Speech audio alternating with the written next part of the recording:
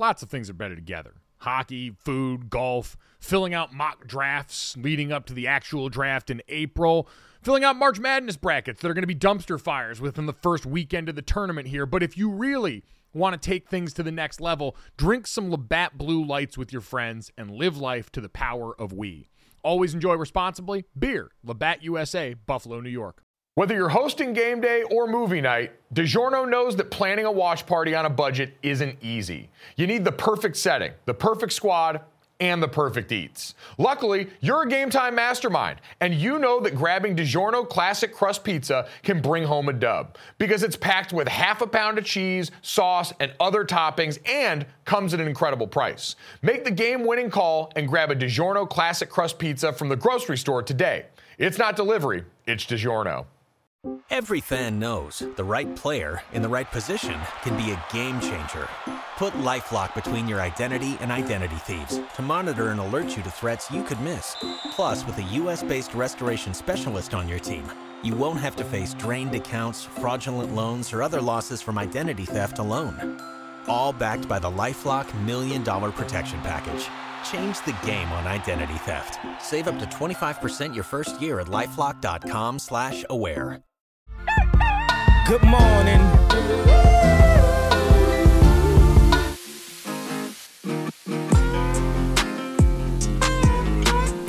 What's up, everybody? Welcome to Gojo with Mike Golick Jr.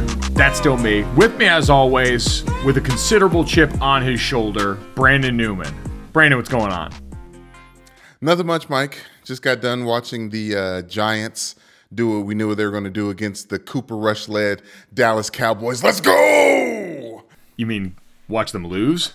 Do what I thought they were going to do. Yeah, yesterday's podcast, I said that the Eagles would be the only NFC team that was undefeated because the Giants were still hanging around, and we knew how that was going to end. Well, if you listen to yesterday's podcast, you may not need this advice, but just in case, we always appreciate if you download, subscribe, rate, and review Gojo wherever you get your podcast. Leave us a 5-star rating and a review if this is your first time. Check out the DraftKings YouTube channel with the Gojo with Mike Golick Jr. playlist on there as well. And yes, Brandon, you are correct. The New York Giants, and really I should say the Dallas Cowboys, saved us from having to have a really awkward conversation about a 3-0 New York Giants team and their legitimacy in ways that would not have been warranted. It would have felt an awful lot like Iowa football in 2021, when at one point in the year they were the second-ranked team in the country, and we all knew good and damn well that was not the second-best team in college football. And so, thankfully, cooler heads prevailed on this one. And now, to your point about the Eagles and the Miami Dolphins are the only remaining undefeated teams in the NFL. Just like I think everyone would have probably predicted for the Eagles, but not the Dolphins. No, but I think the 2-9 people definitely were hedging that way. All they were hoping for this result, but who could have thought? Who could have thunk it? Yeah, no, trying to get inside the minds of 2-9, not something that we're going to do around here, even though this is a podcast where at least one of the hosts said that Miami looks like a playoff team very early on in this season, and certainly stand by that now. We have an awesome show today. We promised you some college football on Tuesdays, as we usually get to, so ACC Network and ESPN football analyst Roddy Jones is going to stop by, proud Georgia Tech alum. Going to talk about everyone wanting Deion Sanders to be the name in front of the Georgia Tech job that just opened up recently. Clemson and Michigan both looking a little bit struggly against their opponents this weekend in college football, and how we think that plays out down the stretch of the season. And, of course, etiquette when going to a county fair, because I caught Rowdy right before he was getting ready to take his family to the fair. And you got to have a plan of attack going into those places, Brandon, because they're big, they offer you a lot, and if you don't, it's like a Target. You'll go in and spend $200 without even thinking what's going on. Absolutely. It's like a good food truck fair. You got to spend $75 per food truck, or else you're not trying the things. Mike, what is a good state fair memory for you? So in Connecticut, and really the East Coast in general, there's this big fair called the Big E that goes on every year, and it travels up and down around the East Coast, and there's usually concerts associated with it. It brings a lot of different regional staples as far as food and brings them all to one spot in addition to the normal fried stuff. You can go see farms, farm stuff, tractors, animals that you can pet and stuff like that. So I would say that's up there. And then for me, my family, we lived in Avon, Connecticut growing up. There's a town called Simsbury next to us that used to have a county fair every year, or a town fair every year. And this was, I'm talking like 3 or 4 years ago when me and my family would go. So me and my brother and sister are all grown.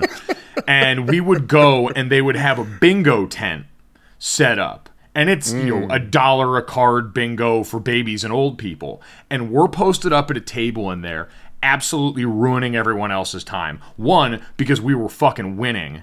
Like it was going out of style. Like it was on sale and we were the only ones that got the message. But we were also letting everybody know it. I'm out here salt bang the little markers onto my desk.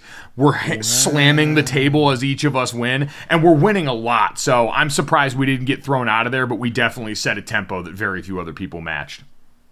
No, I appreciate that. Obviously, this isn't obvious. I say it obviously, but around Louisville, Kentucky, there's a lot of church picnics that happen in the summer. But there's obviously that one big state fair. That's that big thing. That's where I first developed my fear of goats, because my friend Taylor almost got eaten by a goat in our state fair a couple, when we were in elementary school. Dead eyes, those goats. I can't stand them. Really the mark of the devil. But anyways, outside of that, and eating deep fried Oreos and things like that, like that's my state fair thing. Jack Harlow on his album, he's got a song called State Fair. It just lets me know that the state fair is very important to everyone who ever grew up in Louisville, Kentucky. But at what age did you know the difference between a Manhattan lobster roll and a Connecticut lobster roll? A Manhattan lobster roll. Isn't that the two? Isn't that the two? Well, I mean, it's usually Maine lobster is the one that everyone associates with. Okay, no, okay. One's warm and one's cold. Oh, I honestly, a lot of those like small differences still sort of evade me. I just eat the food. I'm still kind of my dad in that way, and have probably become more of my dad, where I'm less picky about what goes in or the difference. I'm a bad guy to ask for restaurant recommendations too. Like shout out to Andy Staples, who's come on the podcast. When I landed in Norman, Oklahoma this past weekend and tweeted about a restaurant I was going to, I got a text from Andy with 3 or 4 places to check out while I was there, because he's done a great job, in addition to covering college football, of also cataloging great eats across the country. I'm terrible at that stuff. I see something I appreciate. I usually ask what the best thing that someone does at a particular restaurant is. I eat that, and then I go, okay, that was good or that was bad. It's kind of like movies with me, to where it's more of a binary than it's some long, drawn-out check sheet of how I enjoy this. It's just, does this elicit a good feeling? Whether that's a yum, whether that's some tears, whether that's oh my God, anything like that. That's kind of my barometer for success. Yeah, does this emote, does this food drive me to emote? Yes, and I did set you up incorrectly, because it's Maine and Connecticut, and I should have known, because who I was talking to, that Connecticut one is the one that's warmed up, dripped in butter, and served on a nice soft brioche roll. So I will say I've had Connecticut lobster just because there was a food hall near my house in Connecticut. I would go there, and they had a bunch of different kind of food in there. There was Caribbean food. There was, different varieties of Hispanic flavor. And then they had one sign that said New England style barbecue. And I can tell you one restaurant that I never even thought of eating at was whatever New England style barbecue was. Absolutely the fuck not. Barbecued clams, I think that's just code word for meat that would get roasted on the internet if it were to be pictured and put there. Ooh, yeah, that's fair. Yeah, we're trying over here. Come give us a shot. Yeah. Hey, E for effort and for quality. So shout out to fairs, though. Big fan of fairs. Went to the Texas State Fair and saw a giant cartoon spray paint drawing of Nicolas Cage's character from Con Air in the jeans and the white tank top undershirt that has a problematic name. Yes. So, core memory from the Texas State Fair before the Texas and Oklahoma game, which is going to have considerably less juice this year. And Brandon, speaking of football games that lack juice, we talked a little bit about it. Monday Night Football did happen last night, and sweet Jesus, was that 3.5 quarters of thorough ass. The Cowboys win 23-16 in a game that largely featured handoffs and incompletions until somewhere towards the end of the third quarter, when the Giants finally went on and scored a touchdown. Saquon Barkley had one of those he's back 36-yard touchdown runs that, by the way, did cash a DraftKings boost on the DraftKings Sportsbook app that boosted profit for either running back, Saquon Barkley or Ezekiel Elliott, scoring an anytime touchdown in this game. So hope some of you guys got paid off of that. But Saquon had that touchdown run, and in that moment, it was like everyone on the Cowboys sideline remembered, oh shit, we're allowed to score, and decided to go out there and actually air this thing out. And so they end up doing just that. Tony Pollard goes for over 100 yards. Zeke Elliott has about 75 yards on the ground. Cooper Rush, 21 of 31 for 215 and a touchdown. Like, Brandon, this was the exact performance across the board from this Cowboys team that I think is emblematic of a team that knows their backup is playing. As much as Jerry Jones, I'm sure, is going to take sick pleasure in watching this game, seeing 2 straight wins for Cooper Kupp since Dak Prescott went down, and going back to his comments about hoping he plays good enough for a quarterback controversy, everything about the game plan reeked of a team that knows we can't and we shouldn't put this guy in a position to air this thing out 40 plus times, no matter who we're facing on the other side. And they didn't. They leaned on that ground game. They created opportunities downfield off big max protection play action shots, some of which were dropped, by the way. CeeDee Lamb had an egregious drop on a deep route early in the game that he made up for with a one-handed touchdown later on. But this, to me, is probably something the Cowboys should think about and continue to think about carrying over when Dak does come back, because I think at some point in the last couple of years we've talked about different games are going to necessitate a different game plan. I think back to opening night a year ago when they faced off against the Tampa Bay Bucks then, and they decided to air it out 40 plus times because that was one of the best, if not the best, run defenses in the NFL. It's sort of the let Russ cook conversation where, yes, Dak Prescott has the ability to create outside of the normal realm of the play, has a better arm than Cooper Rush, and is a better quarterback than Cooper Rush, full stop. But if you do some of those same Cooper Rush things, especially as the offensive line is still working itself out, we saw Jason Peters, the 40-year-old former all-everything left tackle for the Eagles and Bills, get some time at left guard of all places in this one next to Tyler Smith, who's like 19 years his junior. It was good to see him out there, and they had him on a pitch count. They're still working him back into shape at this point, but looked good, immediately had a big run to his side coming in. And Brandon, while all that's getting worked out, while the weapons on this team are still getting worked out, and Noah Brown, who has been awesome at wide receiver, who is, everyone's talked about, it's the go-to storyline with Cooper Rush. They were on the second team together working. It's clearly paid off for them in game reps. While all the rest of that is still coming together, I feel like leaning into some of these things and allowing that same help and structure for Dak Prescott when he comes back, especially coming back off an injury, is going to be a formula that can help this team even more, and something that I think at times play calling wise, Kellen Moore has certainly taken some heat in the past for getting away from some of the things that they do well and creatively in the ground, using Zeke and Tony Pollard together. So my hope is that not that there will be any quarterback controversy coming out of this, but that there will be an understanding and a realization of, all right, here are some really good ways that we found out how to use these pieces more consistently in spots where we couldn't rely on the quarterback. Let's make sure we give our really good quarterback that we paid a lot of money to that same help when he does come back.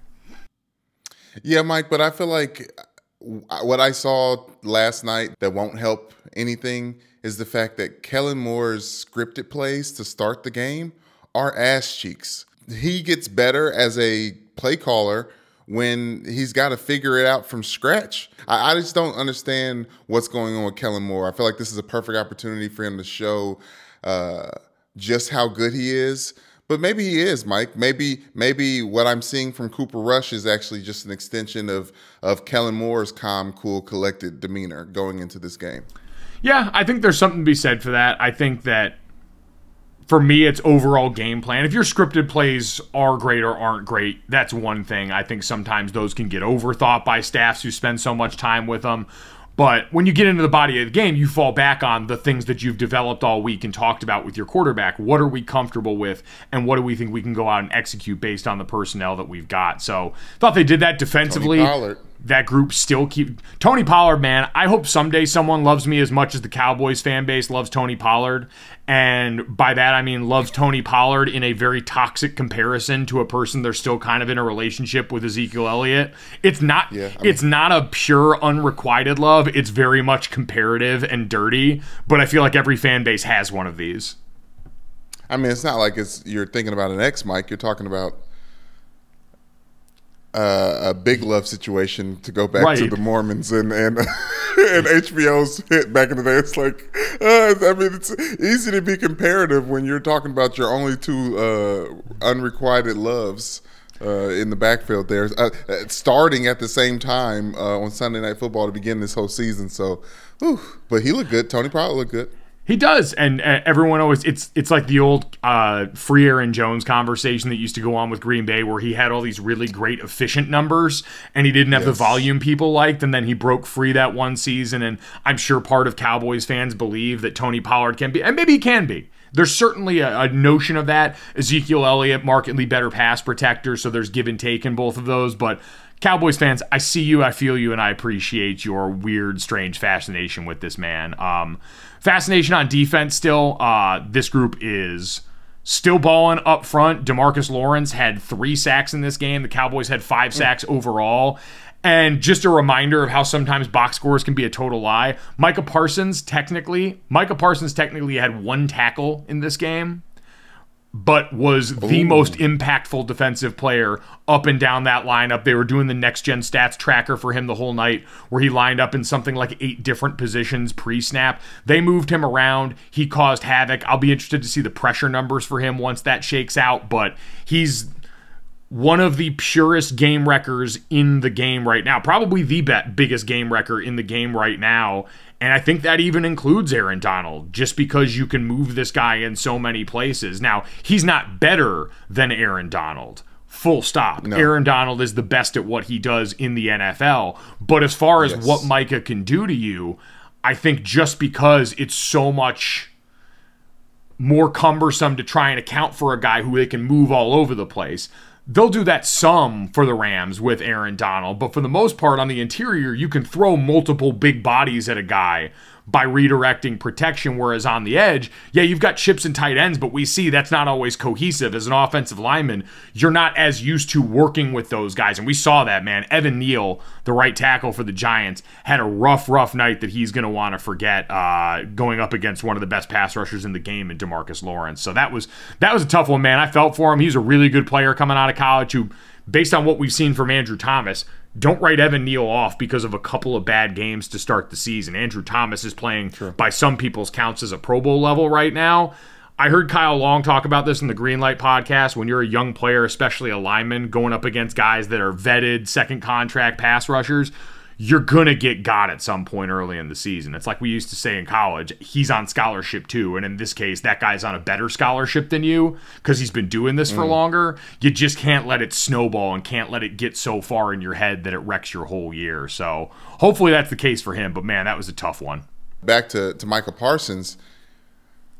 He was almost inactive for this game. He had an illness. We didn't kind of going back and forth, and he's so young, Mike, that he posted the Jordan flu game tweet as if suggesting that he was going to give a flu game like performance, while people of our age and ilk are thinking like, oh, you just got really drunk last night, like. Or he didn't watch The Last Dance and didn't realize that he was poisoned by a pizza. Right, exactly. He's so young that he didn't watch the documentary that came out in 2020 because he was busy being young. He was probably getting ready to go to the NFL at that point in time. But yes, as much as I want to give credit to the Cowboys defense, which you always can. There's a lot of millions of dollars over there waiting for you to give credit to them. Daniel Jones, Mike.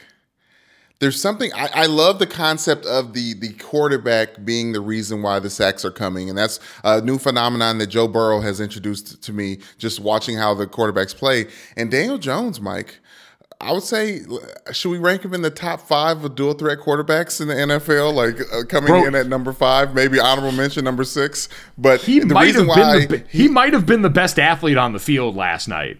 Like, especially for the Giants offense. He likes to flex it. Well, it's like part of it was he was under duress so much in that game, and there was a struggle for a little while. Kenny Golladay, they talked about the struggles for him, only playing a couple snaps in the last game, bad drop down the stretch of this game. But Daniel Jones made some impressive throws and had, for a long time, their only source of rushing production in scrambles. I think Saquon Barkley ended up barely edging him out for the leading rusher in the game. But Daniel Jones was, basically operating what we've seen from Justin Fields and the Bears offense so far, which is drop back and then figure out where you're going to run screaming away from pressure. I thought you were going to pause and say, Daniel Jones, he fast. You know what else? He fast, too. Like, he fast. And obviously all the pressure was coming from the outside for the Cowboys, so that pocket was wide open for Daniel Jones right in the middle, so he had to take off and run. But he looks good doing it. I'm not like necessarily worried about him the way I was worried about Andrew Luck when I saw him doing it, but I do think he leans on it a little bit too much. I think he might need to take a little page out of Russell Wilson's page and slow down running a little bit. Try to focus on the passing of the ball. Part of it is self-preservation in this game because he was pressured. I want to say in the first half of this game, in the first 2.5 quarters, he was pressured 16 times. So the dude was running for his life the majority of the game. But Brandon, part of that is also he's had a tough line in front of him for the last couple of years. He's probably internalized a lot of bad habits. And for Brian Daboll, the charge was, can you fix this in a year? Because they didn't pick up his 5th-year option. And so far through these games, while Daniel Jones has not, I think, been the reason. Daniel Jones, as right now, they're sitting 2-1 at this point.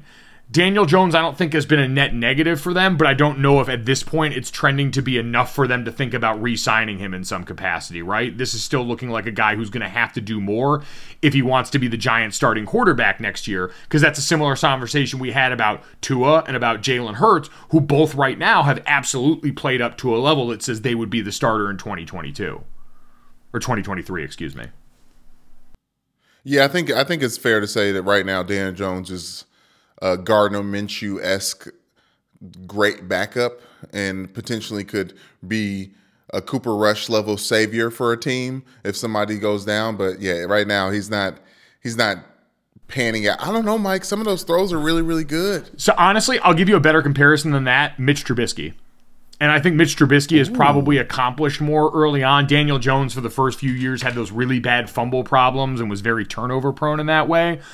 But I think for Mitch Trubisky, there was this notion that he had to still go and clean a bunch of things up, and people thought backing up in Buffalo for a year did that. Again, the Brian Daboll effect of things. So I think that might be a more accurate one because of some of the physical gifts, which means that if he can go and sit somewhere for a year in the right spot, he can absolutely find his way back into someone's good graces because he was drafted in the first round, and that's how it works for those guys. So Saquon Barkley looked really good tonight. The offensive line, when they actually blocked some plays up for him pretty well. Saquon had to be surprised because going back to Penn State, he's never had good blocking in front of him. But Brandon, the real star of this game was the blue-faced Giants fan that showed up in the crowd. I don't know if you saw him, the grown-ass adult man who was bald, painted blue with the one red stripe down his face. I saw him wearing a wedding ring, and I kind of made the remark that I reserve for serial killers who get letters in prison from the women who adore them, which is there's truly someone for everybody.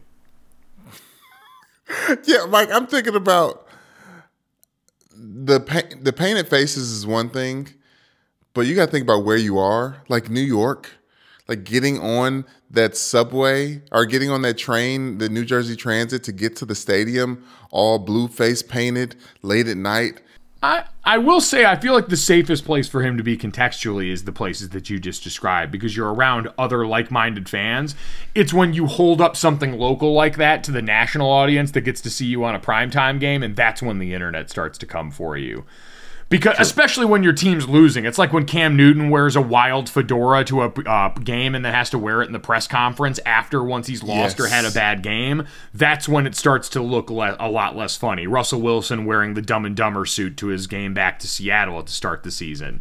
none of it looks very good when you're losing. So maybe he would have been celebrated for winning, and maybe we need to reframe our perspective on that. But either way, incredible effort from that man. We'll see if he makes it into the NFL's top 5, bottom 5 coming up in a little bit in the show. But Brandon, on to something that actually will now be comparatively more interesting than that Monday Night Football game.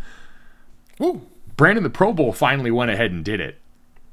For anyone that missed the news yesterday, the NFL finally went ahead and did what people have been clamoring for years, as the Pro Bowl became really a game of touch football because so many guys wanted to, understandably, avoid catastrophic injury. Oddly enough, a guy we know really well in Tyler Eifert, who was at one point in time a really talented tight end for the Cincinnati Bengals, had a monster season, went to the Pro Bowl, and then suffered an ankle injury that really affected the trajectory of the rest of his career. And I think that was one of the many instances where the lights went on for guys. So the NFL's announced that they've eliminated the full contact All-Star game and are going to replace it with a week-long skills competition and flagged football game. The new event's going to be called the Pro Bowl Games. It's going to feature AFC and NFC players showcasing their football and non-football skills in challenges over several days. The 23 games are going to be in Las Vegas. The flag football game is going to be at Allegiant Stadium, and that'll be the weekend before the Super Bowl, so February 5th. Peyton Manning and Omaha Productions are going to shape programming to promote the event's content throughout the week. And Manning will also provide his perspective and be a part of the coaching staff for the flag football game. And Brandon, this is the smartest thing the NFL could have done. The Pro Bowl, while it's still, I'm sure, rated because everything football-wise rated, was steadily becoming stale. And at the same time, they had been kind of soft launching some of the more interesting events. The quarterback skills challenge with the funky obstacle course, the dodgeball games, the drone drop, all this stuff that I think was pretty well received. And so they finally just said, we're going to go all in on this. And thank freaking God, it's about time.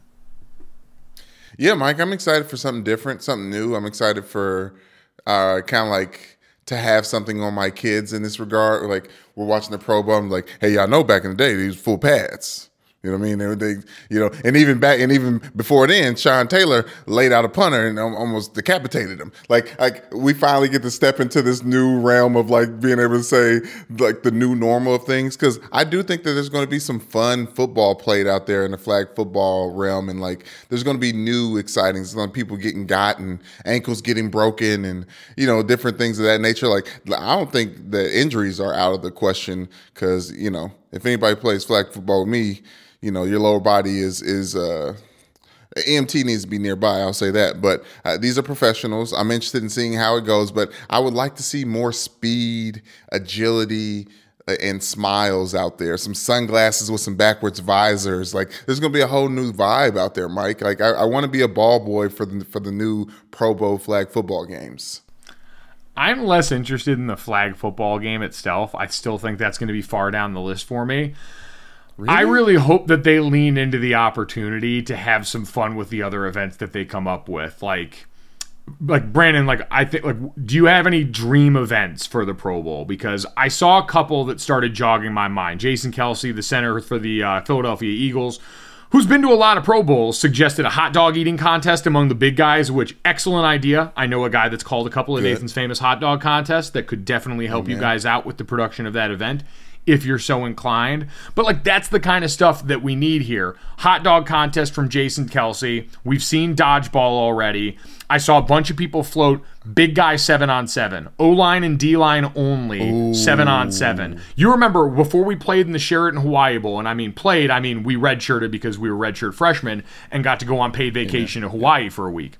But before that game, the day before, we would go out before practice. There's one section called Pat and Go where the quarterbacks just go and throw go balls, get warmed up with the wide receivers. Charlie Weiss came in before practice and said, we're going to switch it up. The receivers are going to go do the O-line, D-line warm-up, which is a bunch of ladder drills and bag drills and bullshit. And we got to go do Pat and Go, and it was like the happiest days of our life because offensive and defensive linemen don't get the chance to do fun stuff during practice, and so it was awesome. So big guy 7-on-7 seems like a foolproof idea because you need to put these guys in the situations that they've always wanted to be in and don't get to. It's like I say, why O-linemen and O-linemen drop weight post-career and running backs get fat is because we had to be fat for a long time and we wanted to be skinny, and running backs and skill guys had to be skinny, and a lot of them don't want to have to count their calories all the time or their metabolism just slows down.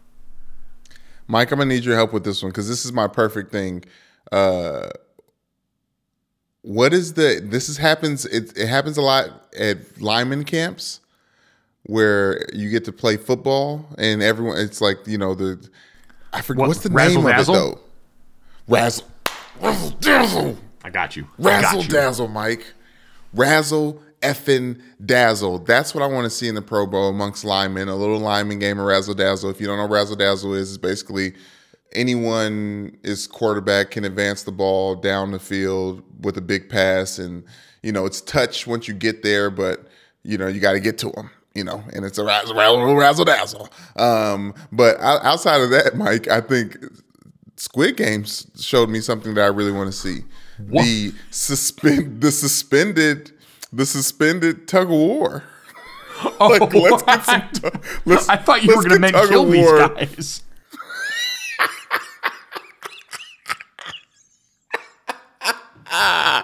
When we start murdering the best NFL players one by one. I do love Team Tug of War, though. Obviously, without a fall to their death after, but. Well, not a fall to their death, but like into one of those. Let's get with the holy moly people or the one of those wipeout people. The squishy pits of foam that they use at gymnastics places. I've always wanted to jump into those. Again, give them a thing that they've always wanted to do. Football players never get to dump into those.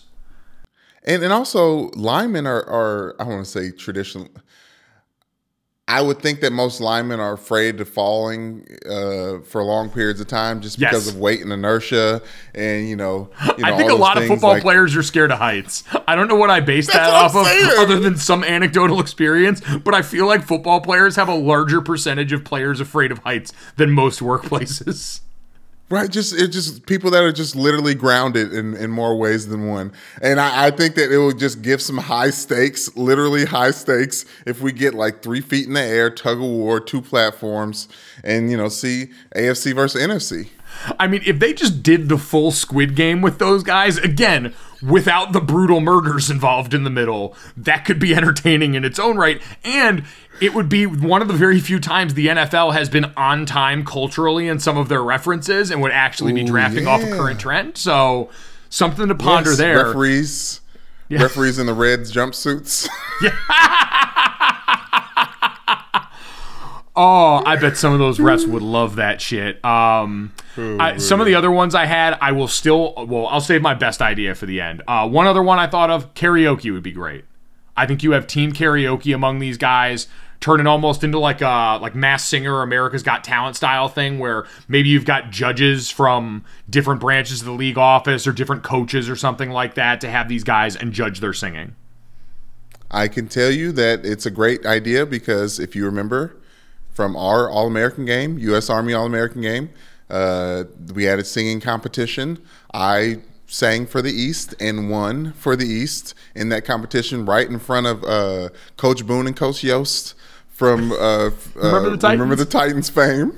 The actual ones, by the way, not Denzel. Yes, Coach Boone and his wife. She was right there beside him. It was beautiful to see. But yes, I can't remember. Was it Raheem Moore? I can't remember it was a DB who I ended up beating. We sang Alicia Keys Falling, but it was surprisingly fun for everyone to see, representatives for your team go out there and try to sing for the team. And we know the audience loves this football-wise already because every year during Hard Knocks, we just saw Aiden Hutchinson become a star singing Billie Jean during the Lions Hard Knocks. People love it when you get guys a little bit out of what they're used to and get them singing in front there. Dodgeball's been a good one that I hope they go back to. I would love to see some sort of game show integrated, give Aaron Rodgers a place to go and not be problematic and do the things he loves. This is what I'm thinking, Brandon. That. You either go, you do it by divisions, I think. You would still have AFC versus NFC, but you break it up into divisions. Because I want either Family Feud between divisions, Double Dare, because then you'd have the physical challenge, or so you can incorporate more teams, you go Legends of the Hidden Temple. Just full-on recreate it. We've seen the NFL has the partnership with with Nickelodeon, so they've got the capabilities to pull this off licensing-wise. I think that would be a really big... Again, we talked about this the other day with with Rihanna being the halftime show. If you're trying to appeal to who you think is the meat of your fan base, it's us, the people who grew up watching those shows. Yes, we want to see the Blue Barracudas. I'm trying to think of the rest of the team names of the Legend of Hidden Temple. Do you remember them? No, I remember the Temple Guards and the Shrine of the Silver Monkey, though. Silver Snakes. Like every team had a specific thing. But anyways, yes, that would be amazing, Mike. I'm definitely down for that. I see you over there feverishly looking stuff up, but I want to give out my next game. It's the red Jaguars, the blue Barracudas, the green Monkeys, the orange Iguanas, the purple Parrots, and the silver Snakes. Purple Parrots is my ish. Always rooting for them. Very, very scary when the Temple Guard will pop up in a maze. I can't believe more of them didn't get punched. We're 90s kids. We do what we're told. We got demons. Us 90s and 89s. I'm looking at you, Mike. Babies. Here's something else. I think this is important. I think this game should be brought into it. A little physical. Gives you a little bit of barbaricness that we like with our football. Paper, rock, scissors, smack. Okay, so just sitting there. Hands locked, paper, rock, scissors. Obviously, strong hand, the one you're throwing out there with. Win or lose, strong smack across the face. And probably just 3 rounds of it. I think we should get a winner. Hopefully, Aaron Donald would participate. I can see him winning that, being predictive of where the person's going to go, paper, rock, or scissors, and also that strong smack across the face. Because there's not a lot of room. You got to just do it within your range, but I think that'd be fun to see. Number one, stop calling it paper, rock, scissors. It's rock, paper, scissors, you heathen. Second off, I love this idea. I went to one time, Wisconsin's big party weekend is called Mifflin up there. I don't even know if they still do it because someone got stabbed the year after I went, and I think that changed the tenor of things. But it was one of the most insane parties I've ever been to.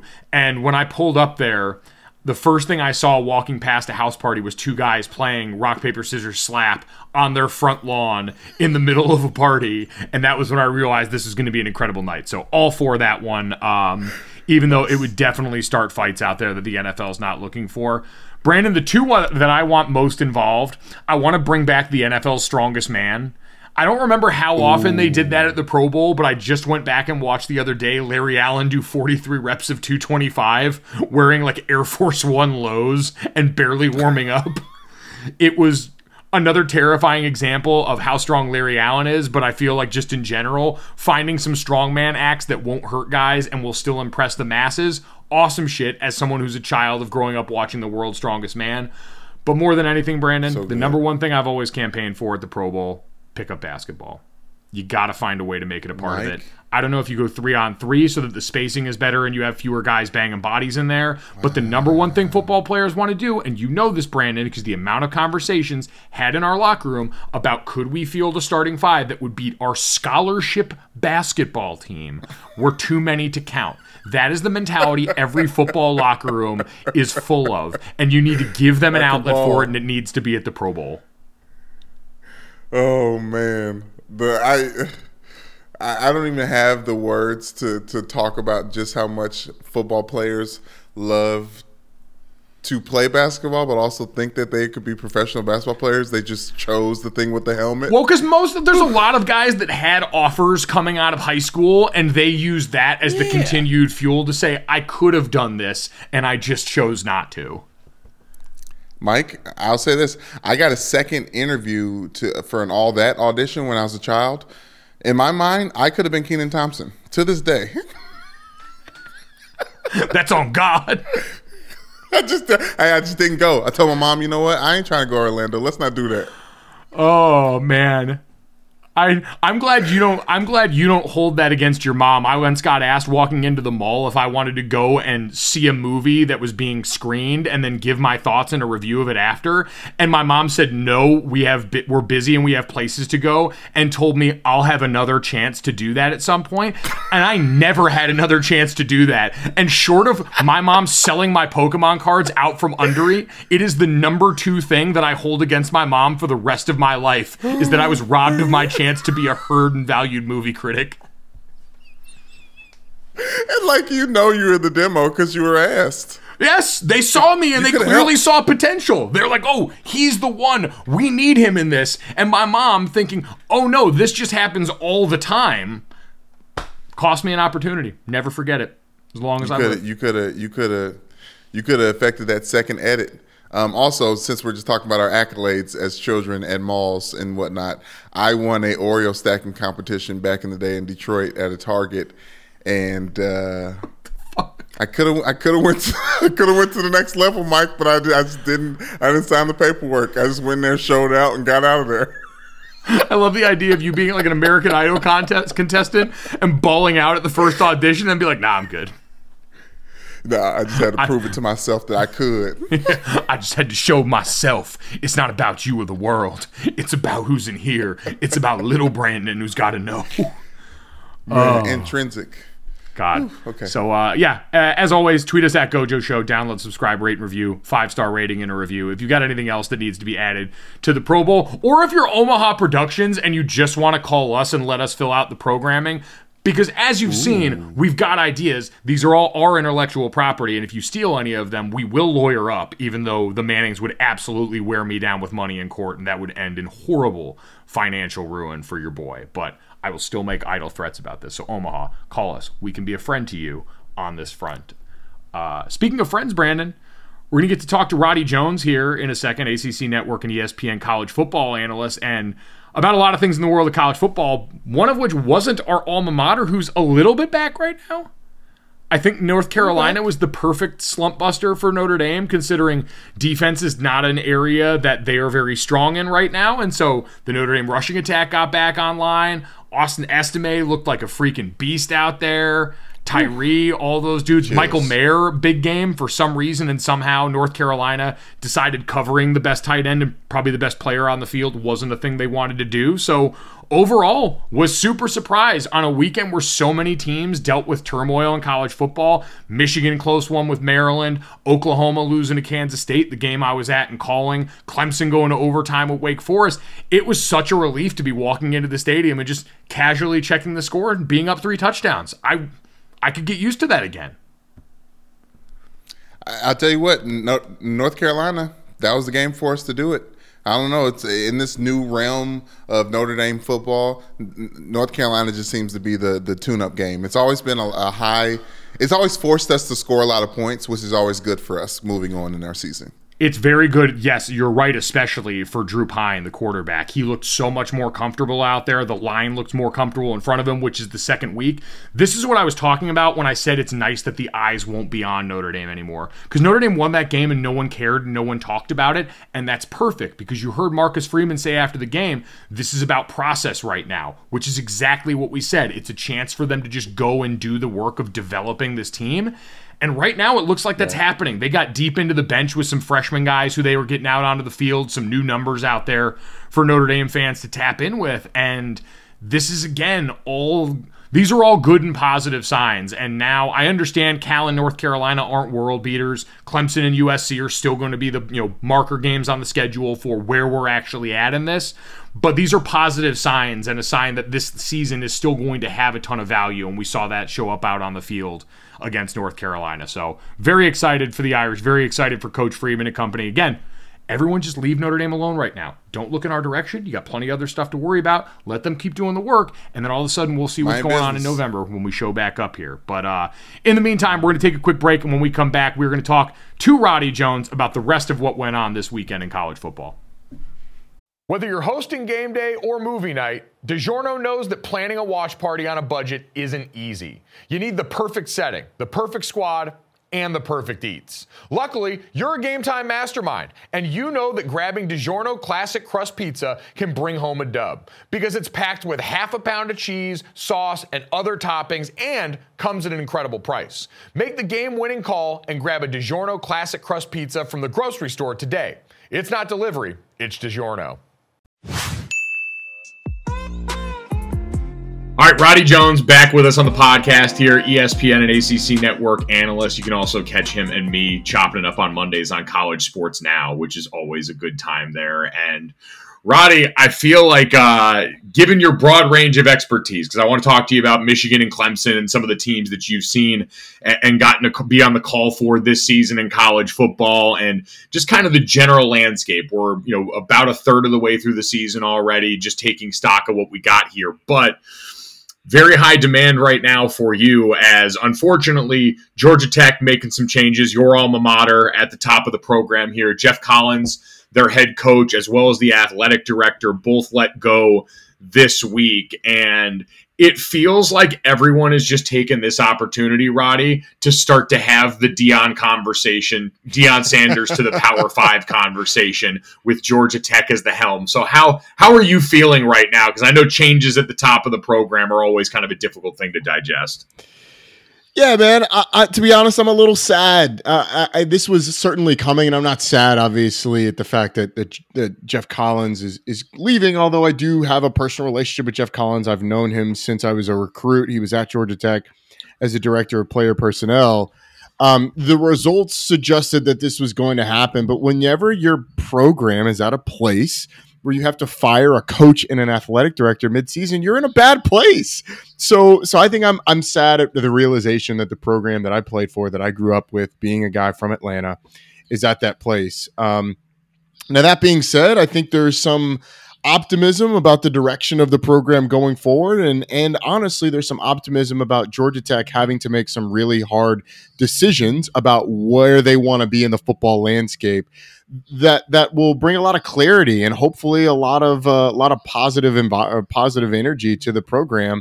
But anytime you have to fire your head coach and your athletic director before September ends in a football season, you're not in a good spot. So there's some sadness that comes with it. And you mentioned Jeff Collins had been there before as a player personnel role, came back here and really seemed excited about what he could try and do. A lot of it was focused on branding around the culture. Jeff Collins, even going back to Temple, had been a really high energy guy and someone who was going to be a good salesman for the program. And that didn't end up translating in the way that a lot of people thought it might onto the field. And this is a program that was making the transition from being a triple option team, trying to take advantage of that Atlanta metro area as such a fertile recruiting hotbed right now. Roddy, in your mind, when you look at now, because all that stuff I talked about identity-wise for the program, who does Georgia Tech need to be, or who can Georgia Tech be in the modern college football landscape now, and how does this next hire impact that? Yeah, I think Georgia Tech should be a team where the floor, the absolute floor, unless you have a ton of injuries and you just have one of those years. I think the floor is certainly a bowl team. That's what it was for 18 straight years until 2017, where under Paul Johnson they missed it for the first time since, I believe it was like whatever it works out to be. I think 98 or 97. So that I think is the floor of this team. And then at its peak, it's a team that needs to, in a year where you don't have a national championship contender, you need to be able to compete for and win the league. That's where Georgia Tech needs to be, which, by the way, the three prior head coaches before Jeff Collins all either shared the ACC championship, which George O'Leary did, played for the ACC championship, which Chan Gailey did in 2006, or won an ACC championship, which Paul Johnson did in 2009. So it has been done. Now, that was at a time where the ACC didn't have a Florida State of the early teens and Clemson certainly of this era, but that's where Georgia Tech needs to be. And so, to me, it's more thinking about how do you achieve that? Is it through recruiting? Is it through development? And I think it's a little bit of both, being in Atlanta. But looking at like what Wake Forest has been able to do with Dave Clawson and the investment that he's been made in the program, and I think even probably a more apples to apples comparison is Dave Doran at NC State, a developer of talent, multiple first round picks, a guy that gets good recruits out of North Carolina, not the best out of that state because they go to Georgia and they go to UNC and they go to some of the big name programs, Clemson. But he gets enough good recruits where he's boosted that thing to where the only time they didn't make a bowl game in recent memory was that 2018 season where they were young and had a ton of injuries. So that's kind of where I think they need to sort of model themselves with this hire. And, we'll get to the one big name. A lot of the names that also get brought up, I think, are going to be the more the usual suspects going forward. Jamie Chadwell at Coastal, Charles Huff at Marshall, Sean Clark at App. Those guys are always going to get mentioned there. Roddy, is that kind of where you think the hire should come from? Group of 5 coaches that seem like they're up and coming here? Because I feel like sometimes you'll see programs reach back into the past, go for retread hires, and try and splash with a name. Yeah, Bill O'Brien's been a name that's been thrown out a bunch because of his ties with both Georgia Tech and the ACC. I think you're going to get in a situation where you can't pay Bill O'Brien enough. Like he's gonna be in the running for, Nebraska's probably calling him already. If Auburn makes a move on Brian Harsin, that's a call that they would make as well. So I think realistically, yes, you're probably looking at a group of 5 head coach, an established group of 5 head coach. And when I'm looking at that, I want a guy who has not only shown that he can win at that level, but also has multiple stops of demonstrated success prior to that, preferably at schools that don't have the resources that its peers do. Because that's what I think would have led you to the belief that Dave Clawson was going to be successful. He did it at Fordham. He did it at Richmond. He did it at Bowling Green. That's what would suggest that Dave Dorn was going to be successful. He did it at Montana. He did it at Northern Illinois. So how do you find that track record amongst people?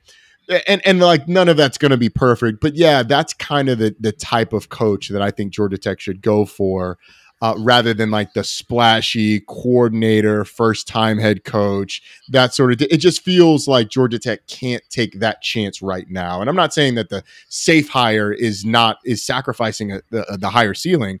I just think that right now Georgia Tech needs some stability and really some substance.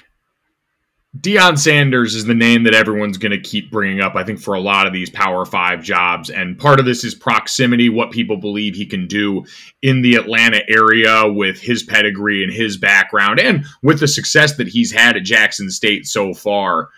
Roddy, do you think it's at all realistic with Deion at this point, or is that someone who's only going to jump when we start talking about some of the big-time Power 5 jobs that may eventually come calling?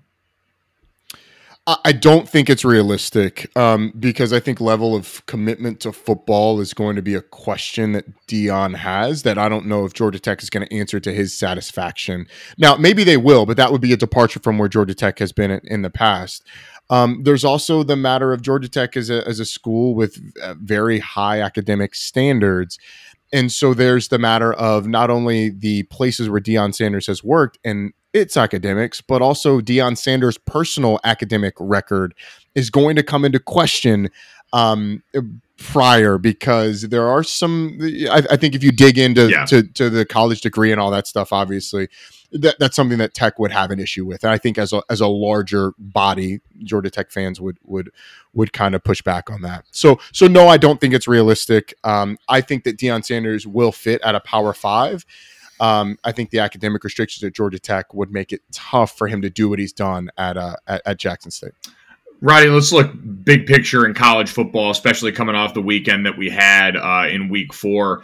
It seemed like all the teams that we've talked about as a potential contender for that 4th team near the top outside of the Alabama, Georgia, and Ohio State crust got tested in a big-time way here. Maryland had Michigan on the ropes. Clemson and Wake Forest went into overtime. Oklahoma lost to Kansas State full-on, and USC and Oregon State played a game that we all had to get updates from Brett McMurphy and company online because so many people found out they don't have the Pac-12. Did you have the Pac-12 network, Roddy? Were you someone that was actually able to watch that, or were you looking at the timeline like the rest of us? I do not have Pac-12 network. I knew that going in, though, so I wasn't surprised at all by it. I knew I wasn't going to be able to watch this game. It felt very much like the Oklahoma game from a couple years ago that was on pay-per-view, where none of us could watch it. So we were just on Twitter like what's going on? And then on Monday, all of us talked about it as if we acted like we watched it, but none of us saw it. And so that's kind of how I feel about this game. It was incredible. Andy Staples and Brett McMurphy, I think, saw someone compared them to Shams and Woj going toe-to-toe on the timeline to try and see who could break plays first from that game. So thank them both for their service. You're right, so that the rest of us can cape like we saw any amount of that football game. But Roddy, listen, you work at the ACC and you get to see this Clemson team a lot. They've been oft talked about through this season. You covered Michigan in one of their last real tune-up games at the start of this season. Both of them got tested in a big way. As you look at those teams and kind of compare and contrast them right now, was there one that surprised you more with the result that we got this past weekend, with how close that game was?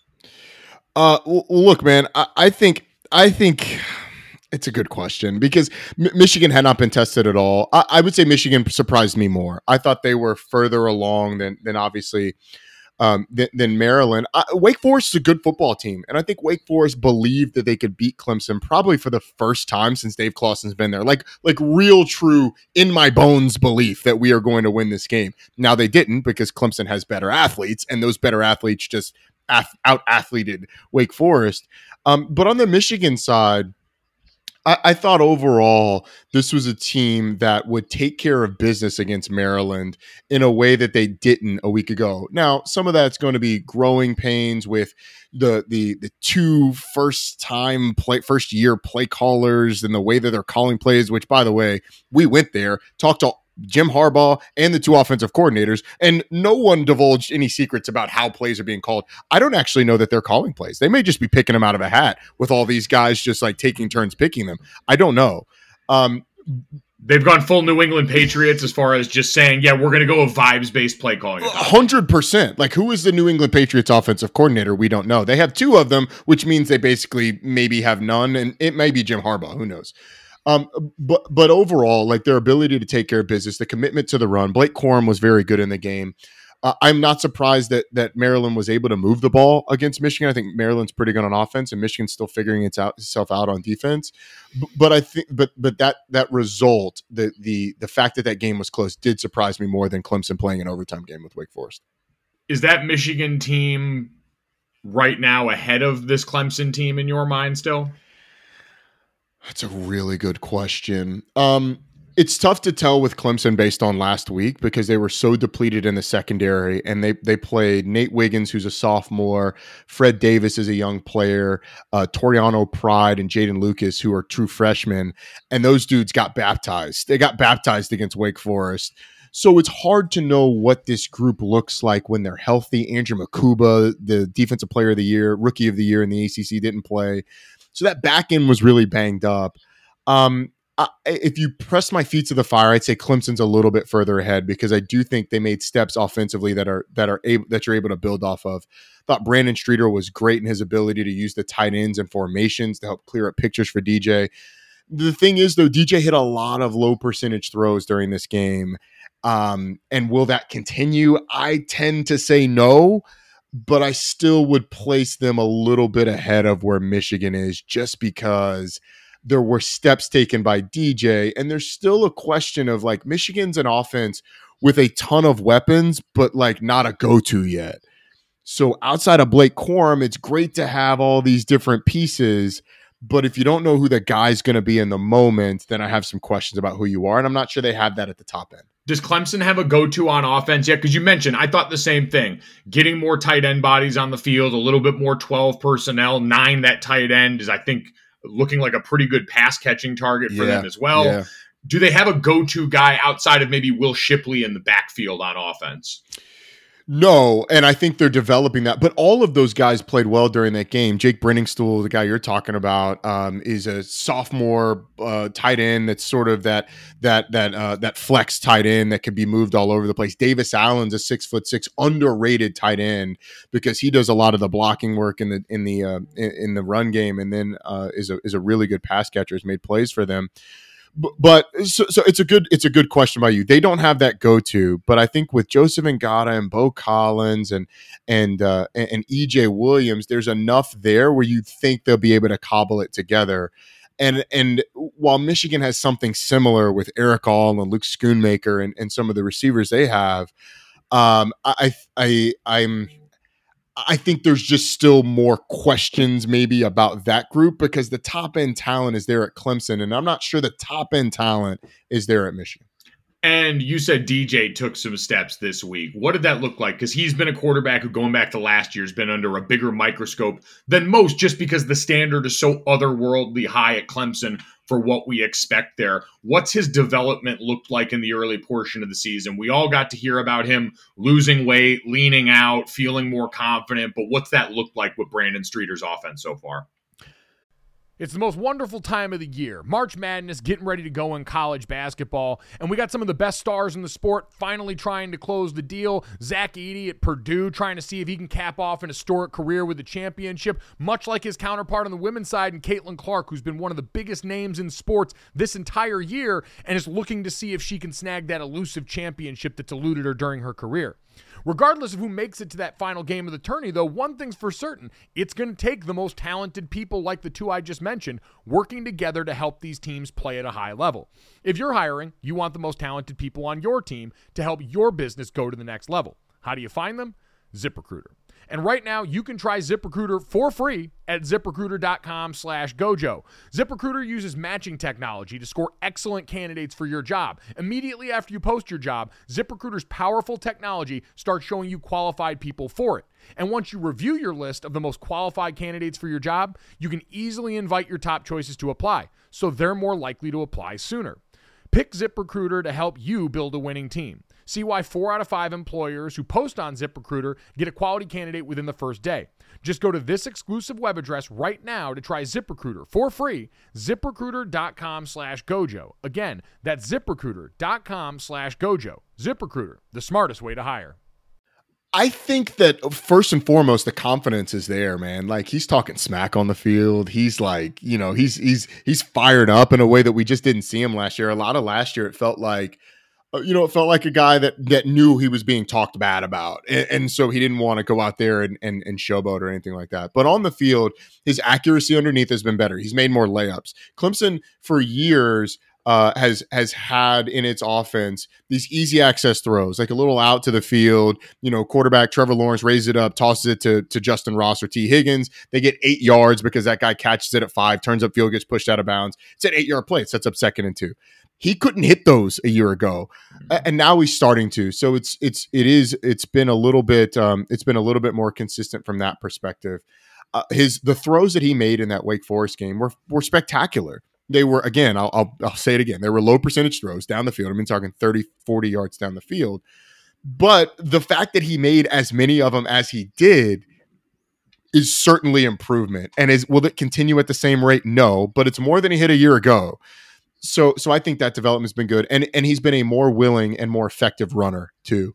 So all of those things put together, and you have a better quarterback. It's still not the standard of Clemson quarterback that we've become accustomed to, but he certainly has gotten better this season. Yeah, not everyone can eat caviar for lunch every day for a decade plus, and I think that's what Clemson have been doing at quarterback for so long. I'm with you. There was a play in that game where they called a draw for him, and he went and just completely buried his shoulder into the chest of a linebacker in a way that felt wholly unfair, and it reminded me of that first DJ play when he went in against Miami a few years back when Trevor was still there, and they ran QB power. He baptizes some Miami linebacker, and we go, oh, they've got the next one. It felt like that dude back a little bit, to your point about the confidence there, because last year almost felt like the yips for DJ. Like, I remember the Syracuse game that we got to call, and that did just look like a quarterback that was overthinking everything that he did. So this is a huge development for them. Yeah, and I think some of that too, I wonder how much of that they told him to hold back on last year, because he got banged up with his knee a little bit, but also they didn't have a backup quarterback last year. Yeah. Tyson Pumachan, nice guy, but he's not an ACC quarterback. So without a backup, how much of that were they having to rein back with DJ in a way that they're not having to do this year, because you've got Cade Klubnik, who is, at least from a talent perspective, belongs on that level. Elsewhere in the ACC, because we know Clemson's going to be in this conversation all year long, that defense, it's actually comical watching them on tape next to teams with normal humans like Wake Forest. Brian Brzee looks like the ogre from Harry Potter, or the troll in Harry Potter that wanders into the castle. He's just reaching over people to make tackles. Terrifying to watch. Makes me glad that I got out of the game when I did, before we started birthing these aliens on a more regular basis. But we know they're going to be there. NC State's in the top 10 now, but Roddy, this last weekend of the ACC, what the hell's going on in Miami right now? Middle Tennessee State going out there and absolutely thumping the Housing Hurricanes. Because you're housing Miami. Roddy, we heard their coach talking his shit after the game. Correct me if I'm wrong. This was wall to wall. This was a team that wasn't fluky. They went out there and beat the Hurricanes. Oh, it was wall to wall. And here's the thing, man. Like, first off, Tyler Van Dyke, the what happened to Tyler Van Dyke story is something that we're going to be talking about all season if this thing doesn't get corrected, because he looks like a completely different quarterback. He was terrible in this game. The first interception was just a lazy read. He just tosses it out wide, like expects a cover 2 corner to expand, doesn't check the corner at all, just throws it and a guy breaks on the ball, picks it off. That was sort of emblematic of what happened over the course of the season. Middle Tennessee made Miami look slow. Middle Tennessee had plays of 98, 89, 71, 69 in the game. Like against Miami, Middle Tennessee. It was crazy, man. Miami had to scratch to get back within 2 scores in this game, 2 touchdowns in this game. So I think the issues with Miami are systemic. Like Manny Diaz was not the problem with Miami, and Mario Cristobal, just his arrival is not going to be the fix, because those guys looked uninterested in being there. They looked shell-shocked when Middle Tennessee actually didn't roll over just because Miami showed up on the field.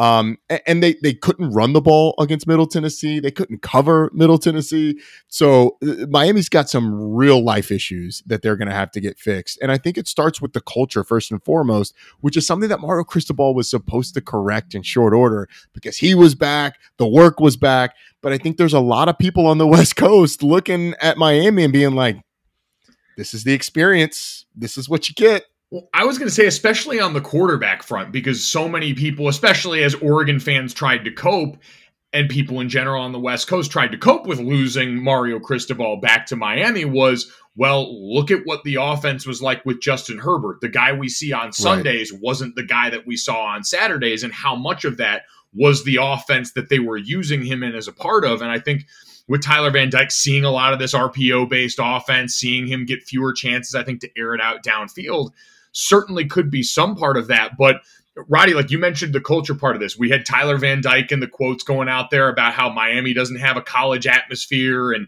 everyone running wild with all of that. Is this something you believe that Mario Cristobal can get fixed here in the next couple of seasons? Like, what has to happen the rest of this year for year one to be set? As a Notre Dame fan, I've been asked that question a lot about our program. What does success look like this year now that you're not in the places you're normally at? So what does success look like for Miami, knowing what's already happened this season?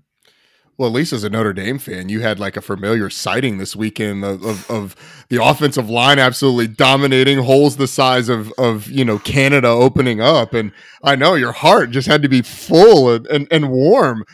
But I look at Miami. If they do not compete at the top of the Coastal this year, a Coastal that is quite honestly pretty bad this season, especially when you look at what Virginia Tech's bringing, Virginia's bringing, Georgia Tech's bringing. Duke is like a team that we're looking at like, hey, like Duke, middle of the road Coastal team. They just got housed by Kansas. They didn't get blown off the field. It ended up being a 1-score game, but Kansas controlled that game for most of the game. So like outside of Pittsburgh and Carolina's defense is brutal. If you're not competing at the top of the Coastal, it's going to be a disappointment. And it should be, to be quite honest, because if Manny Diaz had been retained this year, like that would have been the expectation. And there's no reason that would change under Mario Cristobal. And actually it should go up.